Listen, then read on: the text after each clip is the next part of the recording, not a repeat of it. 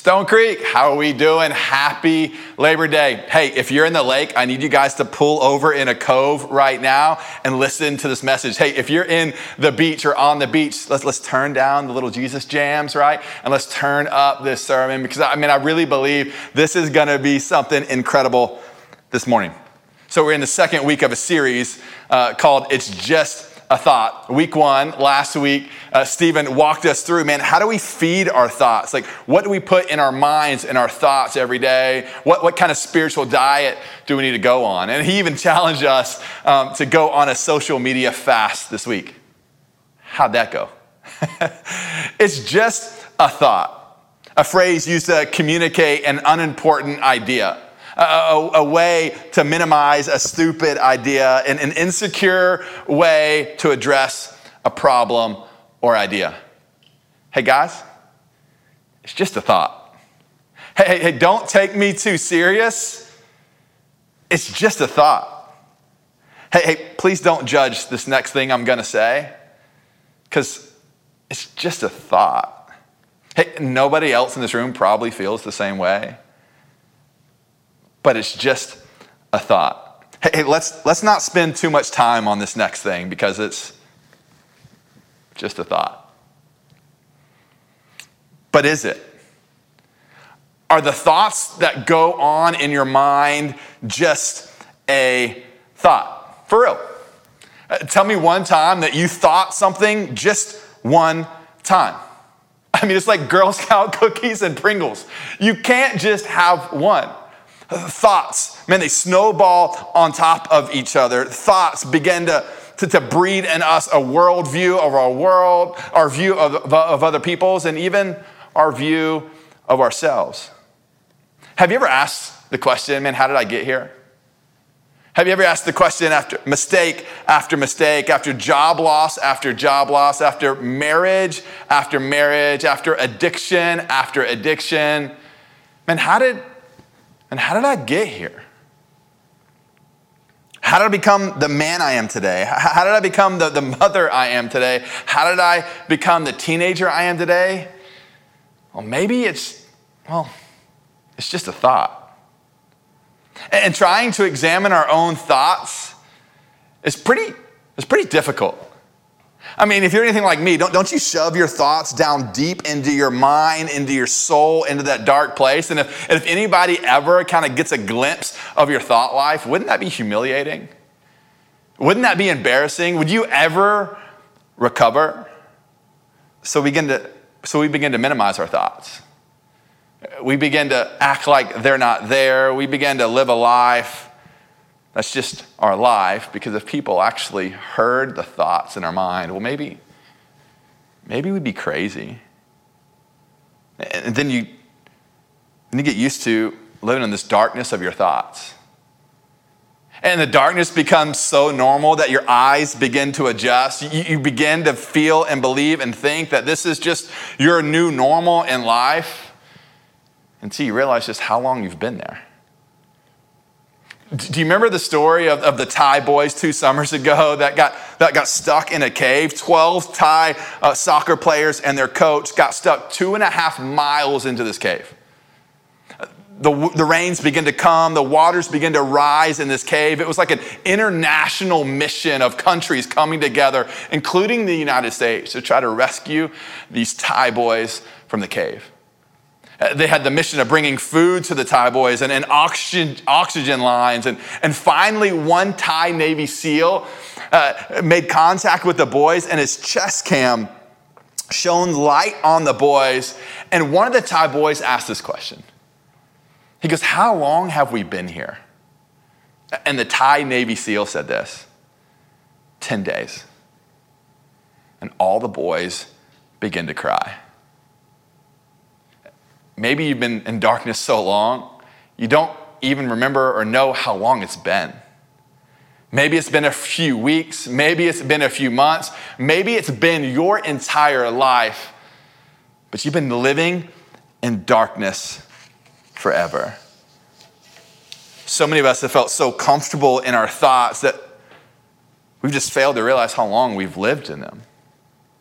The crazy thing about the rescue mission is several experts on the scene kind of devised a plan for the rescue mission just to be press pause. Said, hey, give it a couple weeks, maybe even a couple months. We'll supply them with oxygen. We'll supply them with food, but the waters will begin to rescind. But the rain kept coming. The waters kept rising, and different experts came on the scene and said, we have to act now. Time heals all things, doesn't it? Or does it? So often in our lives, we just think once we get past this season, once we get past this year, once we get past this week or this day or this moment in time, things will begin to shift and to change in our lives. But we have to act now. No more waiting. If you desire to have healthy relationships, if you desire to have a healthy life, today is the day. You and I, we've all been held captive, handcuffed by our thoughts for way too long. But what if we could flip the script? What if we could hold our thoughts captive? We could handcuff them and sentence them to life. Can I pray with us real quick? Hey, Jesus, I thank you for this time. I pray, Jesus, as we jump into your word, I pray, Jesus, that you'll just release every stronghold in our life, every barrier in our life, every wall that we've built. I pray, Jesus, that we could take a deep breath, that, Jesus, we could think about our thoughts, think about what we believe. And I pray, Jesus, that your word, that your teachings will change our lives forever. Amen. So if you have your Bibles, we'll be in 2 Corinthians chapter 10. A little backstory. Paul is the author of 2 Corinthians. He's writing to some Christians in Corinth. And what's happening with the Christians in Corinth is kind of a weird thing. The Christians in Corinth kind of have this frustration with Paul. They begin to think that Paul is different in writings than he is in person. The people in Corinth begin to believe that their thoughts are actually true. And so they actually believed Paul when he was writing the letters to them, that he was one person, that he was very, in control, that he was aggressive, that he was kind of this big man in his writings. But then when he came in person, he would become this like really timid guy. And he'd be kind of low key and soft spoken. And so the Corinthians were like, man, I don't know what's going on. We think that you're one way here and one way there. And so Paul addresses them in 2 Corinthians chapter 10. And he says this, he goes, by the humility and gentleness of Christ, I appeal to you. I, Paul, who am timid when face to face with you, but bold towards you in a way, I beg you that when I come, I may not have to be as bold as I expect to be towards some people who think that we live by the standards of this world. For though we live in the world, we do not wage war with this world. The weapons we fight with are not the weapons of the world. On the contrary, they have divine power to demolish strongholds. We demolish arguments and every pretension that sets itself up against the knowledge of God, and we take captive every thought to make it obedient to Christ. Very end, it says this. It says we take captive every thought to make it obedient to Christ, to Jesus. Paul starts off the letter with some wisdom. He's like, man, I get it. Some of you guys are thinking I'm really bold in the letters. And some of you guys are thinking when I come in person, I'm not as bold anymore. But look, let's not fight like the world fights. Those weapons the world uses are way different than the weapons we use as believers. But then he drops this nugget, this bomb of wisdom. And he says this, you, I, Christians, believers in Jesus, you and I, we all need to take captive every thought and make those obedient to Jesus. Every thought. Every good thought, every bad thought to the drivers as you're driving into work. Wives, every bad thought you have about your husband when he can't shut off work. Every bad thought you have with your neighbor when they cut their grass and then they blow their grass into the street or the leaves into your yard. Every thought that you have towards your kids when they're just having a wild day. Every lustful thought, every greedy thought, every frustrating thought, every harmful thought, every suicidal thought. Every thought, can you take it captive? Can you chain it up? Can you throw it into the back of a cop car and sentence it to life in jail? Paul knows what it feels like to be held captive. Paul knows that about 3 times in his life for over 5 years, he was held in a jail cell or held bonded and binded together. Just before he wrote this letter to the Christians in Corinth, he was held captive and actually handcuffed to another man. What thoughts do you struggle with the most? Like let's go there right now. There's no way that I will be able to hold our thoughts captive unless we have an eyewitness. And you're the eyewitness. It's time for you and I to take the stand in front of the jury, point our finger at our thoughts and say, man, you've ruled me for too long. You've controlled me for too long. You've held me captive for too long. A couple weeks ago, I had an MRI on my shoulder. It's not that big of a deal, but Joe and I got in an argument in the office. He body slammed me. He's way bigger than you think he is. Just kidding. I was playing basketball several months ago, and I kind of got bumped into the wall. And so I walked into the doctor's office, and JoJo, the nurse, kind of walked me through the whole process. I said, man, what's going on here? She said, we're gonna give you an MRI, but we're gonna kind of fill your shoulder up with this liquid so we can see some contrast during the MRI. And so I said, hey, JoJo, I don't like needles. When I was 13, I got a ton of shots to help me kind of get back into school. And I went to go get shots, and the nurse sat me down and said, hey, Ryan, we're not gonna use a needle this time. We're just gonna use a thing that blows it in your arm. Really? This is a real thing. Check it out. Needleless shots. Hey, what would you do if you sat down and said, hey, real quick, it's cool. I'm gonna throw a vaccine in your arm, but I'm just gonna blow it in your arm. Freak you out, right? So I'm sitting here going, hey, look, this MRI thing, this is wild, this is crazy. You're going to fill me up with a shot. What else? And she goes, it should burn. What do you mean it should burn? Will it hurt? No, it shouldn't hurt too bad. Has anybody ever said that to you? Hey, this shouldn't hurt really bad? Means it's going to hurt really bad? So let me get this straight. You're going to stick a needle in my arm. It may burn for a little while, and then what? And she's like, your arm's going to feel funny, but it should return back to normal activity within 2 hours. I'm sitting there, man, I begin to sweat. And Niece, the doctor, walks in. I go, hey, Niece, I know I'm a big dude. I don't like needles. I know JoJo said you're going to stick me with a needle. You're going to inject some stuff in me. It may burn for a little while, and my arm should return back to normal at some point. Like, I think I'm just going to leave. Can I just get out? Can you let me go? I don't know if this is worth it. And as I begin to actually share my thoughts with Anise and JoJo, I really realized how ridiculous my thoughts were. Like, really, Ryan, you're a grown man. This isn't that big of a deal. Anise goes, all right, Ryan, here goes the shot. Man, it pinched just a little bit. Hey, it didn't burn. Hey, my arm didn't go back to normal after hours. It went back to normal in minutes. Hey, Anise, hey, JoJo, you guys are rock stars. Hey, the MRI results, just some tendonitis in my shoulder. I guess I'm just getting old. Have you ever had thoughts that just began to run in your mind and it began to dictate how you feel or what you believe? What thoughts do you need to speak out loud today? Like seriously, right now, what are some thoughts that you actually need to speak out today? In the chat. Will you do it? What is that thought that reoccurs and it goes on and on in your mind? I want you to put the thought in the chat and then find the little chain emoji, because you're going to bind them up and you're going to hold your thoughts captive, because your thoughts aren't holding you captive anymore. If you really want to live a life of freedom, you and I have to step out of the darkness.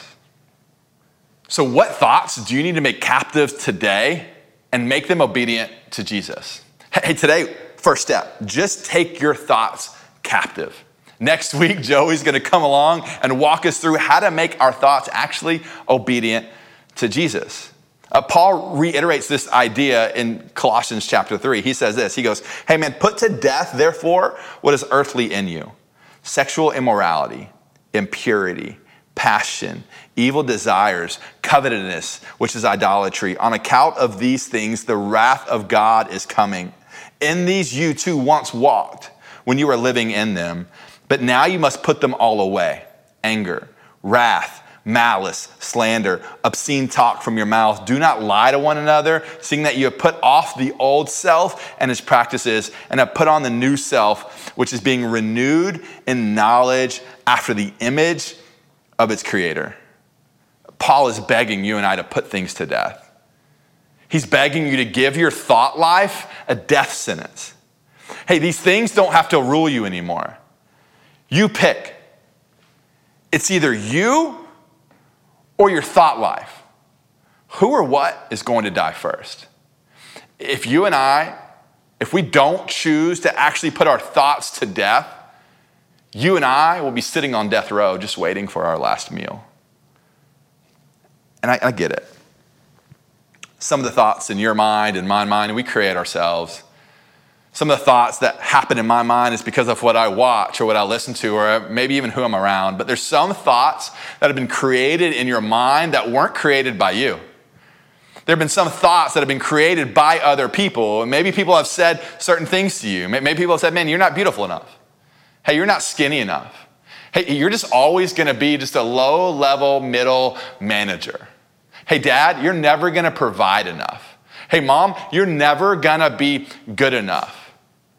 And maybe different statements have been said in our lives, and those thoughts begin to hold us captive.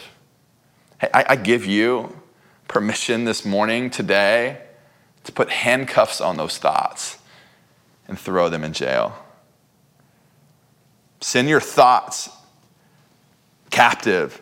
You have to send your thoughts captive. You have to confront them. Speak your thoughts out loud. Reach out to a trusted friend and just have a vent sesh. Grab a journal this week and begin to just write down your thoughts. And maybe you just grab your phone different times throughout the day as thoughts begin to pop into your mind and just begin to draw out that list of your thoughts. If you and I really believe that there can be a thought change in our minds, if you and I really believe that the darkness of our thoughts could shift to light, we have to speak it out. And so many of us, we just think it's too late. Ryan, this is just the way I am. Anybody have like a grandma or grandpa in your life, and man, they just do some things that are just wild, and your mom or your dad or your aunt or uncle go, that's just the way they are. Sometimes in our lives, we just go, man, this is it. Like, I'm just damaged goods. I'm just a half-priced person. Like, there's really no hope for me. And let me say this to you. The hope of redemption is not over for you. The rescue mission is not over. Paul says this in 2 Corinthians 5:17. He goes, therefore, if anyone is in Christ, he's a new creation. The old has passed away. Behold, the new has gone. The new has come. The old can be gone. Your old thought life could be over. The way you continue to think about yourself could be done today in Christ. As we release our lives to the life of Jesus, Jesus promises us that our old life can and will be gone forever. So there's hope for you. There's hope for me. You're not damaged goods. You don't just live a life floating around thinking it will never, ever get better because of the mistakes and the decisions that you've made. Jesus says, hey, if you are in me, if you are a new creation, the old life is gone and the new life is here. You remember the Thai boys? Remember how they were stuck in the cave? Day 10, a Thai Navy SEAL made contact with them and gave them some food and some water. But it wasn't until several days later that all 12 boys and their coach was rescued from the cave. But something happened in between day 10 and the rescue mission that would transform the mission forever. 38-year-old volunteer Saman Kunan died in the middle of the mission to save his boys. His job, to supply oxygen to the cave. His job, the 2.5-mile stretch between the entrance of the cave and the boys. Kunan would swim down the cave and leave tanks of oxygen along the way. And tragically, Along the way, he lost consciousness and ran out of oxygen, the one thing he was providing for the boys. Saman lost his life to rescue the 12 kids and their coach from darkness, from loneliness, from hopelessness. I can't imagine what the boys were beginning to think, what the boys were beginning to feel as they're stuck in this dark, lonely place, not knowing the rescue mission that was unfolding before them. Look right at me. A rescue mission is unfolding before your eyes. You may be in a dark place. You may feel stuck. You may feel lonely. You may feel like your thoughts are just controlling every movement, every decision of your life. But let me tell you about a rescue mission God has designed for you since the beginning of the time. And Jesus, early on in his life, he says this in Luke chapter 4, verse 16. It says, and he came to Nazareth, Jesus, where he'd been brought up, and as was his custom, he went to the synagogue on the Sabbath day, and he stood up to read. And the scroll of the prophet Isaiah was given to him, and he unrolled the scroll and found the place where it was written. He said, the Spirit of the Lord is upon me. He's talking about himself, because he has anointed me to proclaim good news to the poor. He has sent me to proclaim liberty to the captives and recovering the sight to the blind, to set at liberty those who are oppressed, to proclaim the year of the Lord's favor. Jesus knows you're hurting.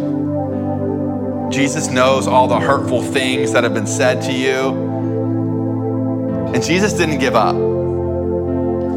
God sent his son, Jesus, into this dark place, into this cave, into the waters of this world to rescue you. I know it's felt like weeks. Maybe it's felt like months. Maybe you can't even remember a time in your life that you haven't thought the way you've thought. But Jesus gave up his life so you could have life. He gave up his throne so you and I could actually have a chance in this life. Jesus' body was laid in a cave so you and I could be rescued from this dark place. Will you join him? Will you take up the offer? Will you allow Jesus to rescue you from the dark place you've been in? You've been held captive too long. Jesus' mission from the very beginning was to release the captives. Just this past week, U.S. Marshals came across almost 40 kids that were trapped and held captive in the state of Georgia. You know what they called the mission? Operation Not Forgotten. Jesus hasn't forgotten you. Jesus is on a mission to restore you. Jesus is on a mission to rehabilitate you.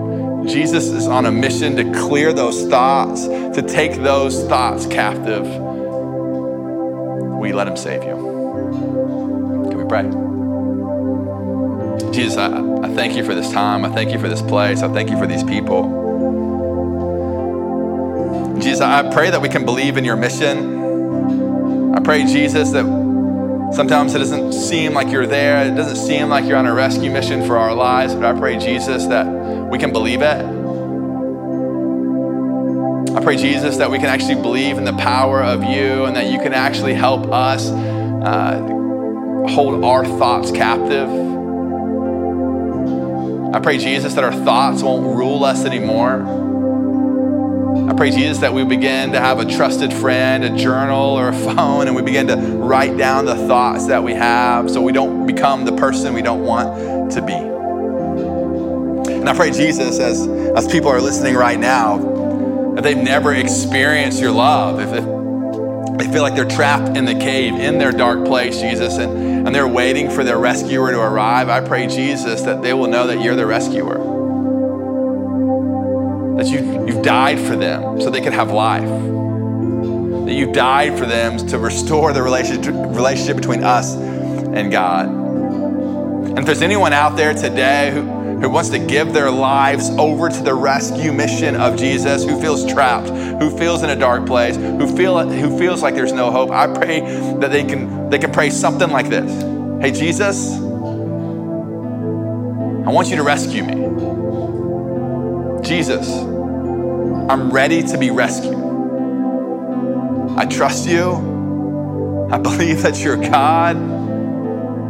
Jesus, I'm ready for you to grab me up and take me from this dark place to this new life and this new hope that you'll bring. In Jesus' name, amen.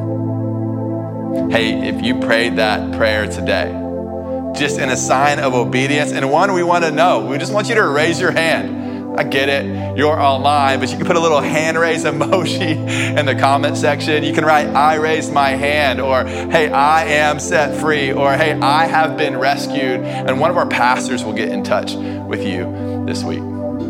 Hey, why don't we stand together as we worship?